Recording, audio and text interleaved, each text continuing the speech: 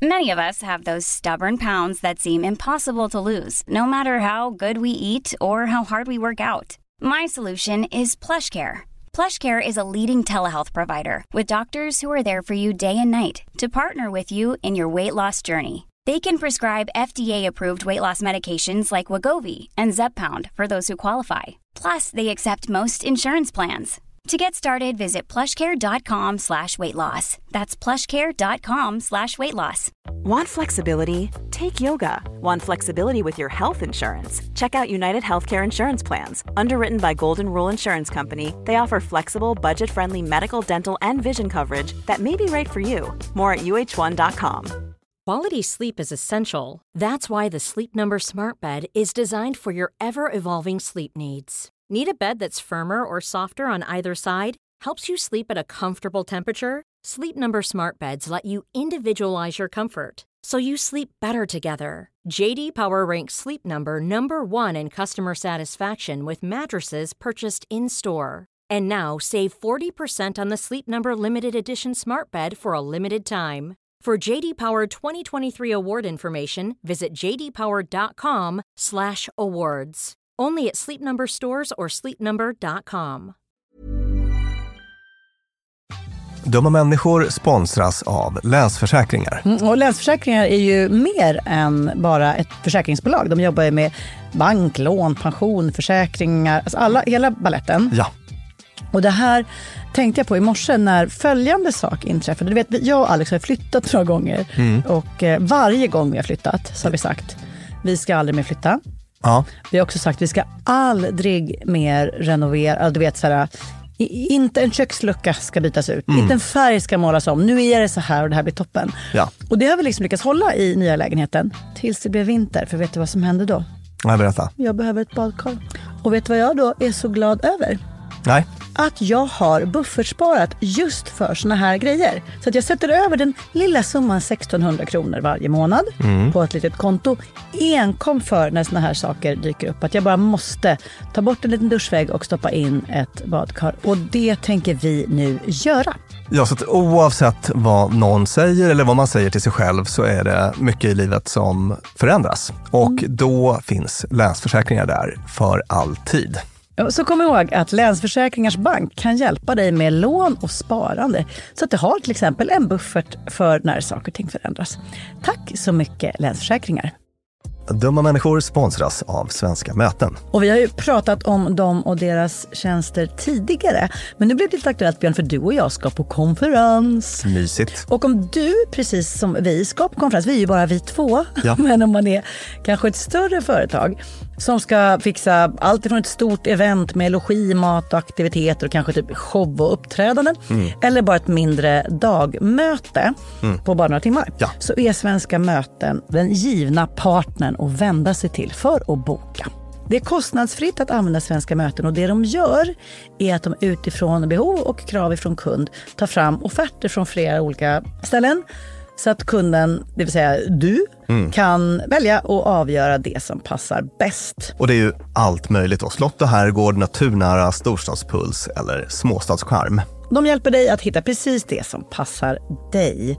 Det finns ett jättestort utbud och självklart sparar ju det här då väldigt mycket tid. Och Björn, hur gör man då om man vill planera möten eller konferens och använda sig av Svenska Möten som partner?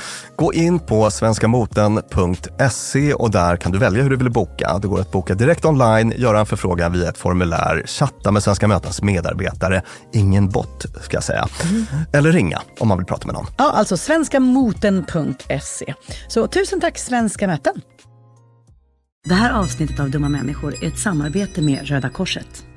Jag föreläser lite då och då om jämställdhet och så. Så var det en sån här föreläsning där jag hade nojat som tusan för att jag har en finne på näsan här som var stor som en mänsklig bröstvårta ungefär. Och jag var väldigt besvärad av det och stod och liksom funderade på hur jag skulle göra för att det här inte skulle synas när jag föreläste. Stod väldigt länge inför spegeln och fixade och trixade och sen när det gick bra med föreläsningen så efteråt såg jag bilder och upptäckte att jag hade haft en vidöppen gylf under hela föreläsningen. Alltså som en så här ganska snäv grön byxa. Så gylfen liksom vidgades som ett öga med en liten stackars fiffi och trosa där innanför.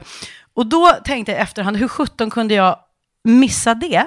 För jag var så väldigt fokuserad på den finnen som nu är mer som ett marsvins bröstvårta men ändå på min näsa. Och det här hänger, trot eller ej, ihop med det ämne vi ska beröra i detta avsnitt. Nämligen hur vissa saker blir väldigt mycket mer framträdande än andra. Hur det funkar i vår hjärna. Och det är också något som märks i hur vi frossar i krigsfilmer och spännande mordgåtor men vänder bort blicken när vi ser det hända i verkligheten. Välkomna till Dumma människor med mig Lina Thomsgård och författare och psykolog Björn Hedensjö som sitter här bredvid mig. Vi ska idag inför publik som vanligt djupdyka ner i den mänskliga idiotins avgrunder och försöka förstå vårt psyke lite bättre. Björn, vad är selektiv perception? Selektiv perception är liksom ett paraplybegrepp för många såna här psykologiska fenomen som har att göra med just det att vi ser det vi vill se. Att vi liksom favoriserar viss information framför annan och liksom filtrerar bort annat. Information om finner på näsa framför öppen gylf till exempel. Precis. Och var ser vi det här i vardagen? Jag känner spontant att jag ser det på många ställen. Har du något bra exempel? Ett sånt exempel som jag tänker på, det är ju det här, du är inte så intresserad av sportboll. Lite intresserad av sport, lite ibland. Ja. Men om man sitter med någon i tv-soffan eller så som håller på ett visst lag. Ja. Och de förlorar, det laget som den personen hejar på förlorar. Då brukar det inte vara sådär att, men domaren gjorde i alla fall en jävligt stabil insats. Just det. Trist att det gick som det gick för just mitt lag. Han dömde så korrekt. Ja. Ja. Så att det är ett sånt vardagsexempel att i just här sportsammanhang att där är man väldigt selektivt uppmärksam på domslut som går emot det egna laget. Till exempel, just det, man berättar gärna om vilken snygg pass en slag gjorde men glömmer berätta om nickningen. Ni märker vilka sportreferenser jag kan dra. Ja. Det är pass, det är otroligt. Nick. Ja. Imponerande. Och det där minns jag, vi har pratat om det någon gång, såna här, det som du beskriver som new age beteende. Ja. Kan vi beskriva? Ja, men till exempel då om så här, mamma ringer alltid mig efter att jag har tänkt på henne. Det är helt sjukt. Just det. Den grejen. Just det. Men då kanske det är snarare så att det är en person som går och tänker väldigt mycket på mamma. Inget fel med det alls. Men att man bara liksom uppmärksammar de tankarna när mamma faktiskt ringer. Just det, och glömmer bort att man annars också går och tänker på henne. Det är faktiskt en av de mest störande sakerna. Jag har några sådana kamrater som gärna vill tro att de är liksom lite synska. De håller på mycket med sånt där. Att jag har förtjust i en kille och då plötsligt är det en annons med en som är lik honom. Det måste betyda något. Just det. När man egentligen kan säga att det statistiskt sett så är det mest rimliga. I och med att du går och tänker på den här personen hela tiden. Att du helt plötsligt ser någon som är lik. Eller till och med att den människan dyker upp. Du är inte synsk. Du är rimlig. Ja. Så är det. Kan inte du förklara för mig? Nu kommer jag kräva lite liksom, nästan biologi av dig. För jag är nyfiken på vad det är som händer. För alltså, i perception, så här, jag ser allt. Jag ser, ögonen uppfattar spel. Alltså, allting registreras, synintryck. Vandrar sen vidare. Eller något. Var sållas det bort? Alltså var i processen är det någonting faller ur? Eller är det att jag inte ens ser det? Jag ser inte ens min öppna gylf. Hur funkar det? Nej, men det som du var inne på, att vi liksom tar in otroligt mycket sinnesintryck hela tiden. Och det är också skälet till att vi har det här filtret, att vi kan inte processa så mycket information. Det blir inte effektivt. Vi skulle bli koko om vi ska liksom hantera all den här samtida informationen. Om jag tittar ut nu över publiken så liksom allt som finns i mitt synfält registreras. Ja, obehagligt, eller hur? Liksom går in, men det är väldigt lite som blir processas medvetet så att säga. Och det beror då på att vi har 2 parallella spår i hjärnan som jobbar samtidigt. Ett medvetet och ett omedvetet. Berätta mer. Ja. Ja, men vi kan gå tillbaka i historien då och börja med ett par skäggiga farbröder. Vad tycker du om det? Det är alltid så det börjar. Men Charles Darwin, den här evolutionsfarbror. Han började fundera på det här till exempel. Han var på något museum eller något terrarium eller något sånt där det var en orm som var i ett akvarium. Terrarium heter det. Ja. Akvarium med fiskar. Och vatten.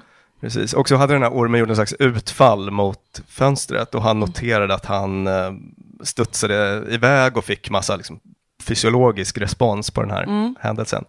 Så då bestämde han sig för att okej, nu ska jag bara bestämma mig för att stå kvar nästa gång när ormen gör samma sak. Och den gör det och han hoppar bak en meter igen, liksom innan han fattar vad som har hänt. Så att då började han fundera kring det där.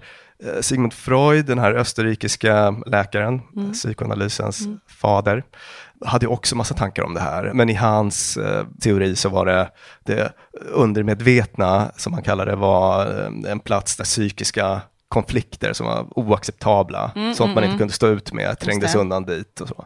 Och det har väl inte speciellt mycket vetenskapligt stöd, de idéerna. Men han var ändå inne på de här tankarna om att man har liksom ett medvetet och ett omedvetet spår. Vilket då skulle innebära att när jag ser ut över ett gäng människor så allt hamnar i undermedvetna, men bara några bitar plockar upp till den andra nivån.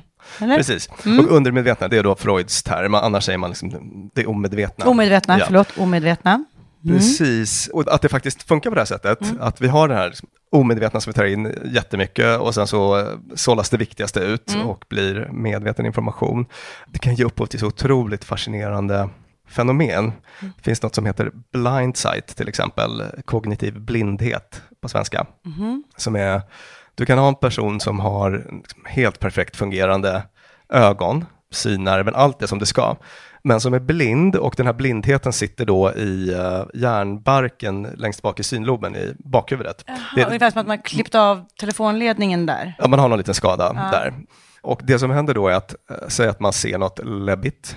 Synintrycket går in genom ögat. Jag kan ta en svan, det brukar du tycka är läskigt bra när vi pratar om svan. Otroligt aggressiva djur. För de som inte har lyssnat på det avsnittet så blev jag biten i stjärten av en svan på Södermalm en gång. Sprang och lämnade sina barn. Nej, det gjorde jag inte. Som vore filmen Turist. Nej. Nej. Jag tog mina barn i handen och gick snabbt därifrån. Och vad händer då med människan vars synfel sitter här när det kommer en svan? Just det, ser svanen och den här liksom, synintrycket går in i hjärnan på det här omedvetna spåret. Kommer till amygdala så småningom, som är ett hotcentrum i hjärnan, som sätter igång en sån här liksom, hotrespons i kroppen, att man blir rädd helt enkelt. Och hjärtat bara slår och allt sånt där. Men det är fortfarande så att den här personen har inte sett svanen medvetet. Är du med? Ja. För att liksom, det här medvetna spåret är utslaget. Så att då har man gjort experiment med sådana här personer där man har liksom, hållit upp en orm till exempel framför dem. Och de bara, ser du någonting? Nej, jag ser ingenting, jag är blind. Men jag känner mig plötsligt rädd.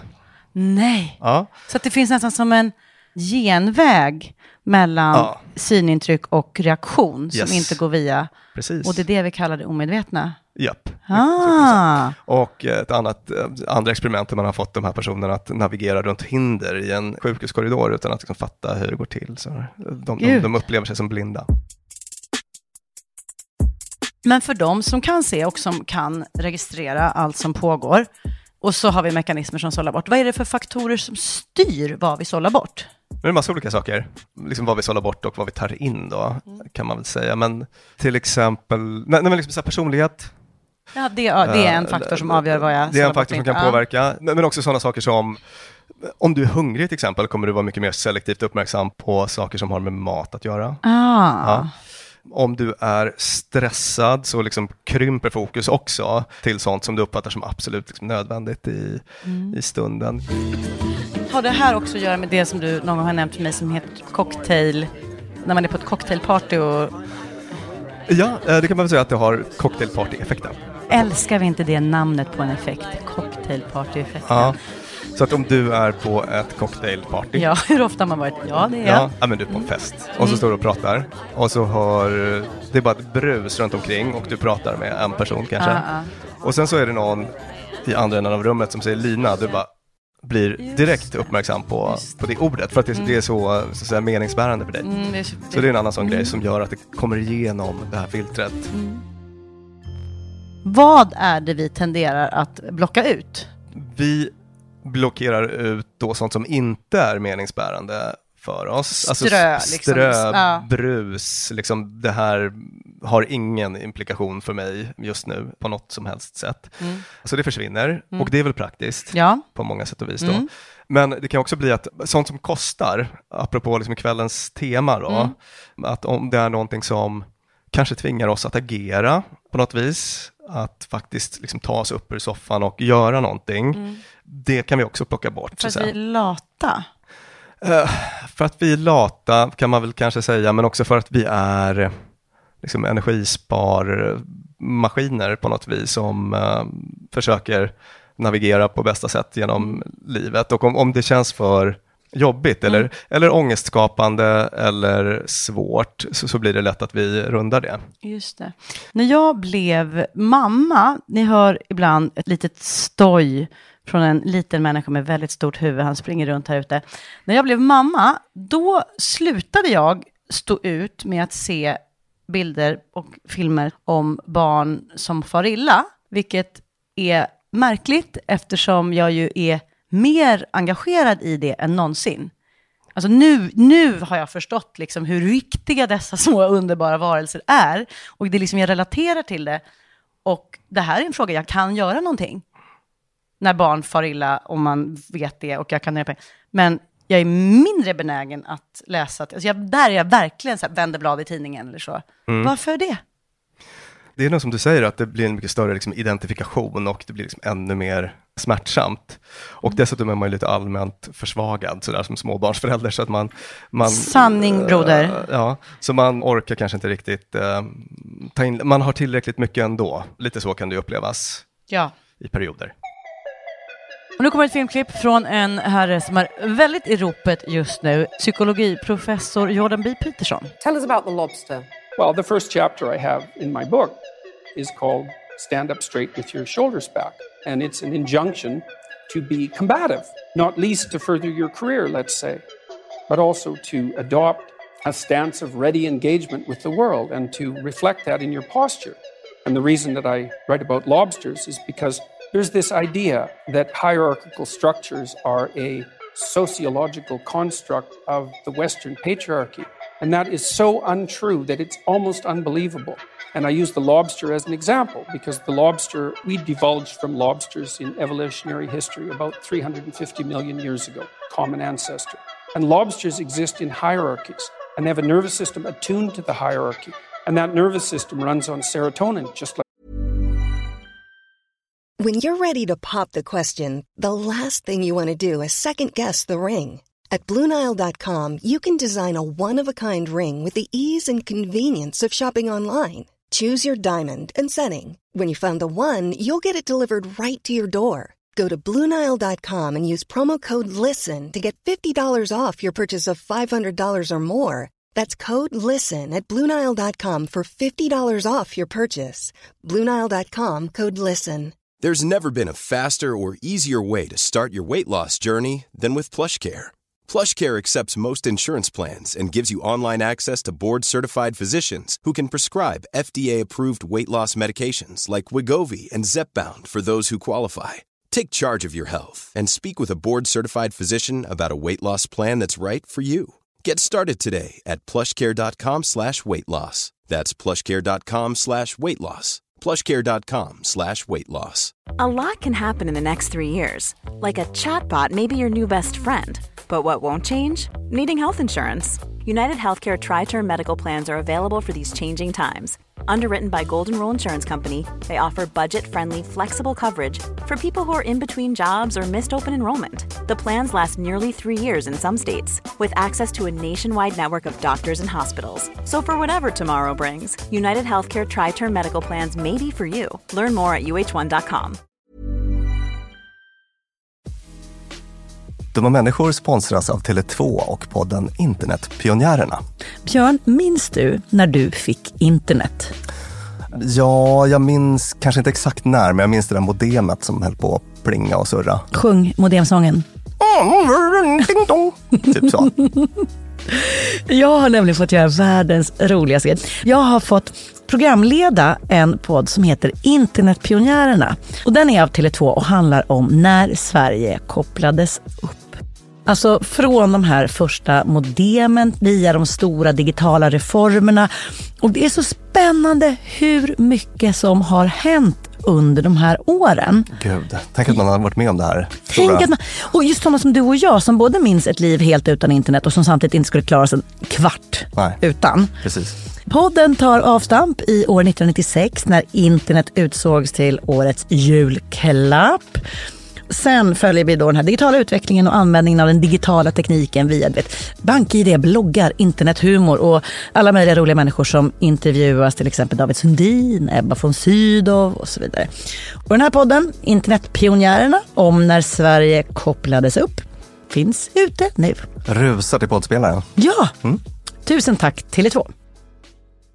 De här människor sponsras av Arlanda Express. Och du och jag, Björn, var ju på en jobbresa. Upp till Kiruna. Där var det ljuvligt. Verkligen. Och när vi sen landade för att komma hem så hade jag ju planerat på ett Lina Thomsgårds sätt. Skulle hämta barnen goda 45 minuter efter landning. Jag fick oerhört bråttom och istället för att springa ut och ställa mig i den långa taxikön så vrålade jag till det. Det här var faktiskt det blev en rolig scen. Ja. När jag såg hur det stod så här Arlanda Express 2 minuter och jag bara Björn, jag måste ta den. Och så bara, men ska vi inte ta taxi? Nej, historia slår igen. Jag springer ner och hinner på 18 minuter in i stan springa in, ta en tunnelbana, hämta mina barn. Fantastiskt, ja. Och det var faktiskt otroligt. Ja, Arlanda Express är ju det snabbaste och smidigaste sättet att ta sig till och från Arlanda. Det tar alltså bara 18 minuter och det är väldigt hög punktlighet också. Så att de går i tid, alltid. Jag har heller aldrig varit med om en svalare tågcentral. Jag vet inte om att den ligger så långt ner. Men när man har sprungit snabbt för att hinna med det här tåget. För att man har, man har sekunder som man inte kan avvara. Då är det en väldigt sval liten plats på att stå mellanlanda. Och sen hoppar man på. Och då hade man inte hunnit köpa sin biljett för att det hade inte jag hunnit tänka på. Då var det bara klickety in på nätet. Köp. Hur enkelt som helst. Så praktiskt. Och det här tåget går från tidig morgon 04.20 till sent på natten då 00.35. Och i högtrafik går Arlanda Express upp till var 10:e minut. Så hoppa på tåget. Det finns gott om anledningar att ta Arlanda Express. Tack så mycket Arlanda Express. De här människor sponsras av Claritin. Ja, för nu är det ju vår och vårkänslor spirar.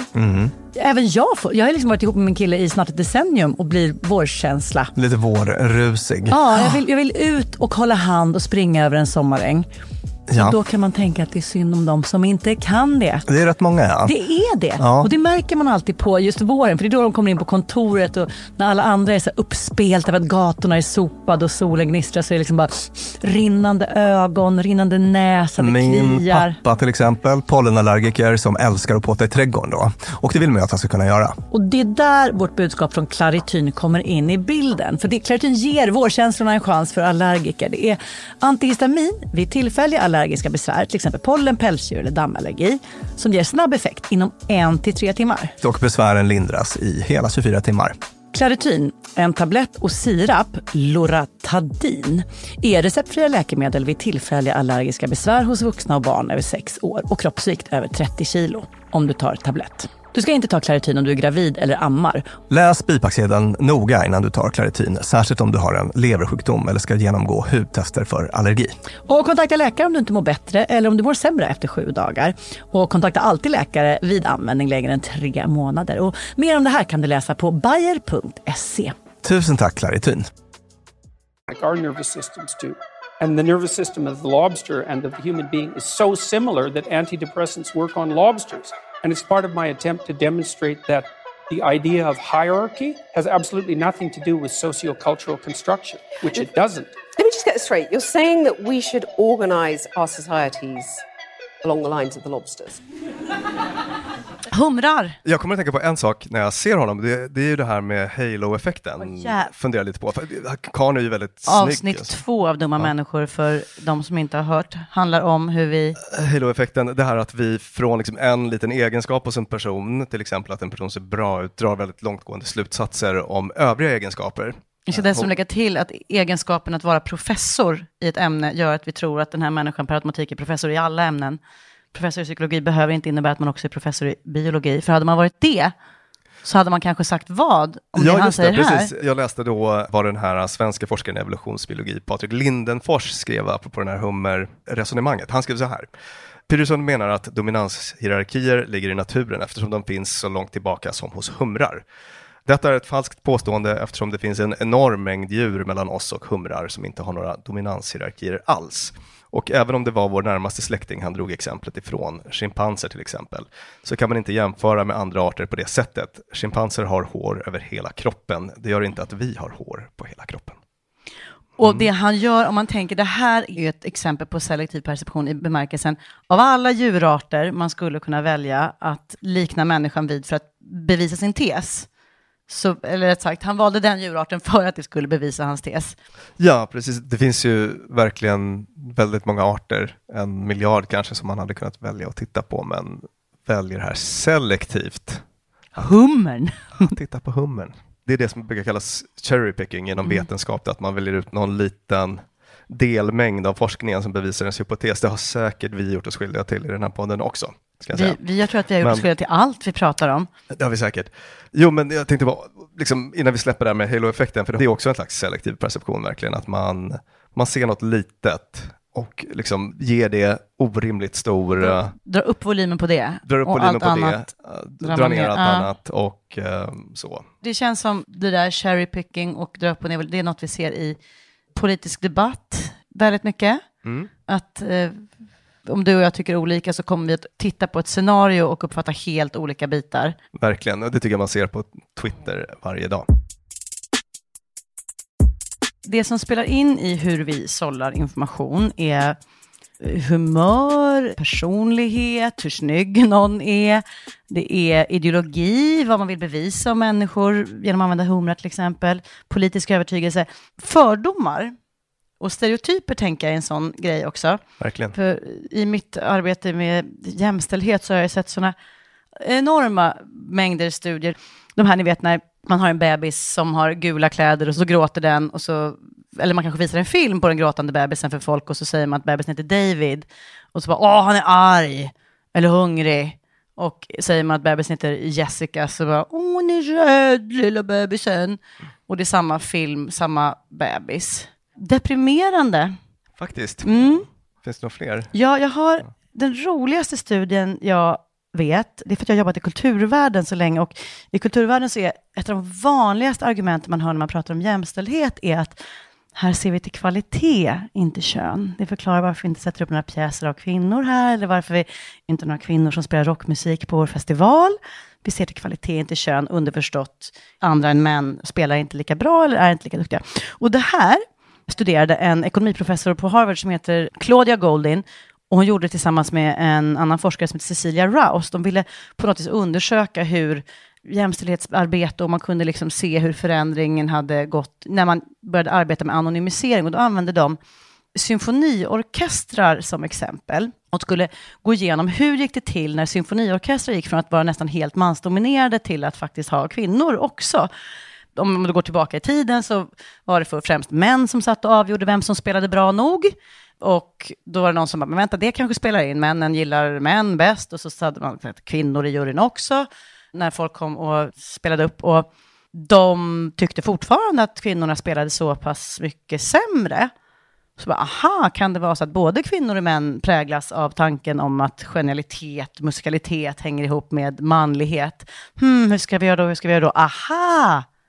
Vi sätter upp en skärm som man får spela upp bakom. Och så kommer då musikerna som ska spela upp för symfoniorkester och ställer sig bakom skärmen med sitt instrument och spelar upp, och så lyssnar folk och skulle bedöma hur pass bra det här var.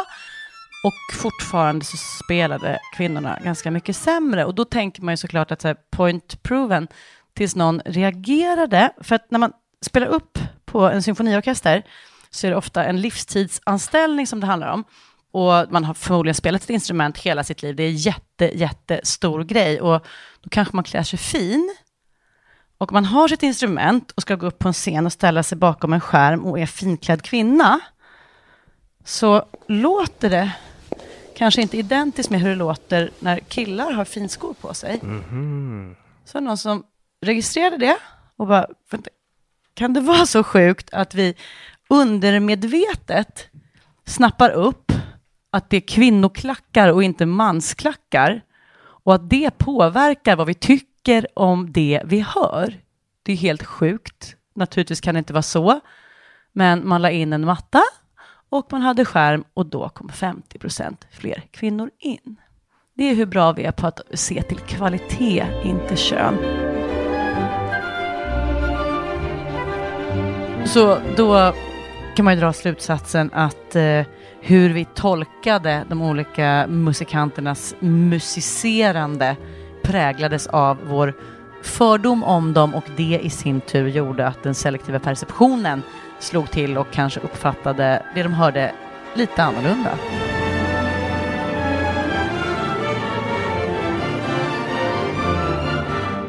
Vi har också pratat om att den här selektiva att vi kan det är nödvändigt och viktigt. Vi kan inte ta in all information. Så är det. Men det får konsekvenser. Ja, till exempel då för att återknyta till kvällens tema då. Vi pratade lite grann om det i inledningen, men att liksom verkligheten är jobbig och krävande på ett annat sätt än riktiga kriget jämfört med kriget på Netflix. Kriget på riktigt ställer potentiellt krav på att vi ska agera på något sätt. Eller så blir det besvärligt för oss för att vi inte agerar, får dåligt samvete. Då uppstår det här som kallas kognitiv dissonans, som vi pratat om i vårt allra första avsnitt. Det vill säga det psykologiska obehag som uppstår när våra tankar och attityder och våra handlingar inte riktigt lirar, inte stämmer överens. Så att man får inte ihop självbilden. Om man är en person som tänker att man bryr sig till exempel. Och så tar man in det här som händer i Jemen. Och om man då inte gör någonting så blir det knepigt att få ihop den här bilden av sig själv. Men jag får inte riktigt ihop det. För att jag tänker så här. Att titta på tv, då vet jag att det inte är på riktigt. Men när det är riktigt, då gör det ju liksom ont och det blir smärtsamt på riktigt. Men när jag ser, det behöver inte ens vara något bra. Alltså det gör ont. Jag blir påverkad. Och jag blir på ett visst humör och det känns. Att det är inte som att jag känner mindre bara för att det inte är sant. Hela liksom tv-industrins syfte är ju att få oss att känna grejer. Så att vi vill ju till den där känslan. Och så den här, kolla en Jemen, du kan få den känslan hela tiden. Och du kan göra något. Du får vara hjälten. Så egentligen borde vi ju frossa i just sådana grejer. Och känna att vi liksom... Man kan väl säga att Netflix ställer inga krav på dig riktigt. Att även om du får alla de där liksom känslorna, så det finns ingenting du kan göra för att liksom ändra utfallet i filmen till exempel. Tycker vi om det? Ja, det gör vi. Vi älskar liksom storytelling. Man kan säga att vi är hårdkodade för de här historierna. Det verkar ju vara många svårigheter. För vi har krig och vi har det bättre än de i kriget. Och vill vi ha en värld där vi delar med oss, så gör ju den selektiva perceptionen oss inte direkt en tjänst. Finns det något bra sätt att tackla det här på?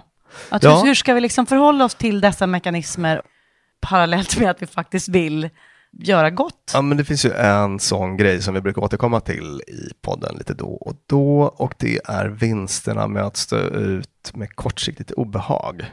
Just det. Och i det här fallet så kan det handla om att faktiskt utsätta sig för det kortsiktiga obehaget, att sätta sig in i det lidande som pågår.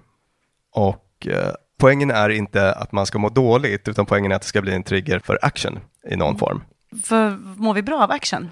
Ja, men vi mår jättebra av action faktiskt. Det finns otroligt solid forskning på att vi mår toppen av att ge. Till exempel, det finns en väldigt gullig studie som jag skulle vilja ta upp. Det kanske inte är den allra mest illustrativa, men den är så himla gullig. Det var med pensionärer, de fick Swedish massage, alltså vanlig massage, amerikanska pensionärer, under 3 veckor. Och så kollade man hur det påverkade deras lyckonivåer, och det var ju bra för dem. Men sen fick de minst 3 veckor efter det massera små barn varje dag. Och då mådde de ännu bättre av det. Nej men gud, det här var det gulligaste. Ja, den och sen fick barnen massera kattungar och då blev de gladast av alla. Ja. Åh gud, så gulligt. Ja, men annars... Och vad bevisade den? Jag glömde bort vad var poängen. Att man mår liksom man mår bra av att få, men man mår ännu bättre av att ge. Men det finns också mer, vad ska man säga, seriösa studier som visar samma sak, där man har ett sånt här blindtest där man gav folk kuvert med $20 eller vad det var, och en instruktion att du ska antingen spendera de här pengarna på dig själv eller ge bort dem Och så mätte man hur det påverkade lyckonivåer och så. Och mycket, mycket bättre för de som gav pengarna till någon annan. Fastän i en tredje grupp hade man fått skatta hur folk ska reagera. Och alla trodde att de här personerna som skulle lägga pengarna på sig själv skulle bli gladare. Men så var det inte alls.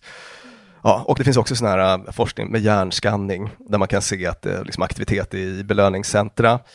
När folk donerar. Och faktiskt allra helst när det är helt frivilligt. Så att säga, när folk upplever att det är äkta altruism. Att det här gör jag av egen fri vilja och inte för att någon har slagit med huvudet och sagt att du ska göra det här. Så blir folk rejält lyckliga och glada.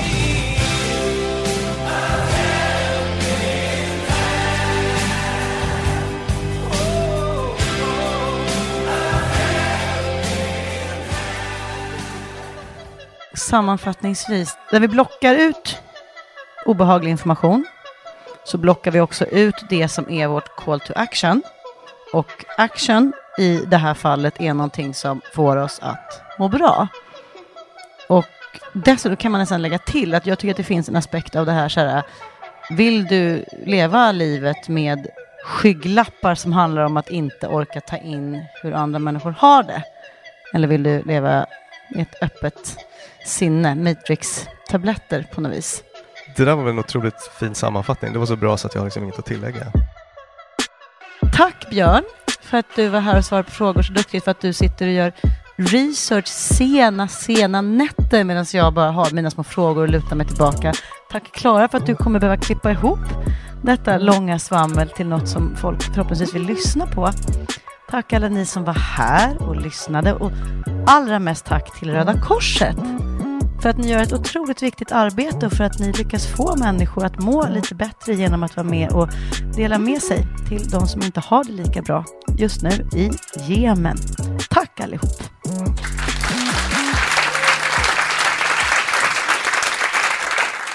Dumma människor sponsras av IKEA. Om det är något jag lärde mig som inredare av kontor, när jag jobbade inte som inredare av kontor, jag var ett vanligt chef på ett kontor som behövde inredas, så var det hur viktigt det var att den inredningen vi hade, stolar, bord, skärmar, allt sånt, var flexibelt. Ja. Vi började som 2 personer, vi blev 8 personer, ibland var vi 12 personer. Så vi behövde både bli fler, vi behövde stuva om. Och folk ibland, har lite olika behov. Ibland behöver man vara avskärmad och ibland inte. Exakt. Och det här är någonting som IKEA kommer att hjälpa oss med den nya kontorsserien som är både flexibel och smart inredning, och den heter Mittzon.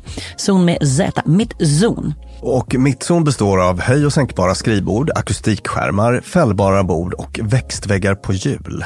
Så det är enkelt att skapa trivsamma arbetsytor med plats för både möten och eget fokus. Och det är framförallt enkelt att skapa de här flexibla ytorna. Alltså att man kan förändra och anpassa efter aktiviteter och nya arbetssätt. En sån här grej är ju det här med hybridarbete. Du vet att man jobbar lite hemifrån, lite fysiskt på arbetsplatsen. Det ställer ju verkligen helt nya krav på det fysiska kontorets roll. Man behöver en helt ny flexibilitet och bekvämlighet. Och det här är ju varför IKEA grundades i Älmhult 1943. För att skapa en bättre vardag för de många människorna. Så upptäck Mittzon, och mer om detta kan du läsa på ikea.se/företag. Tusen tack IKEA! A lot can happen in the next 3 years. Like a chatbot may be your new best friend.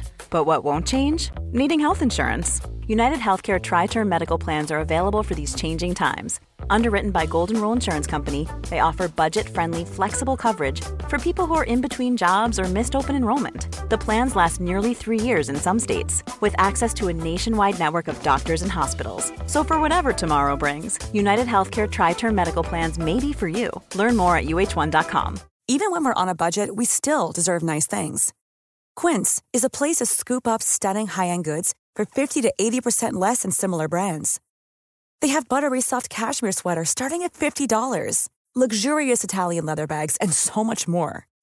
Plus, Quince only works with factories that use safe, ethical, and responsible manufacturing. Get the high-end goods you'll love without the high price tag with Quince.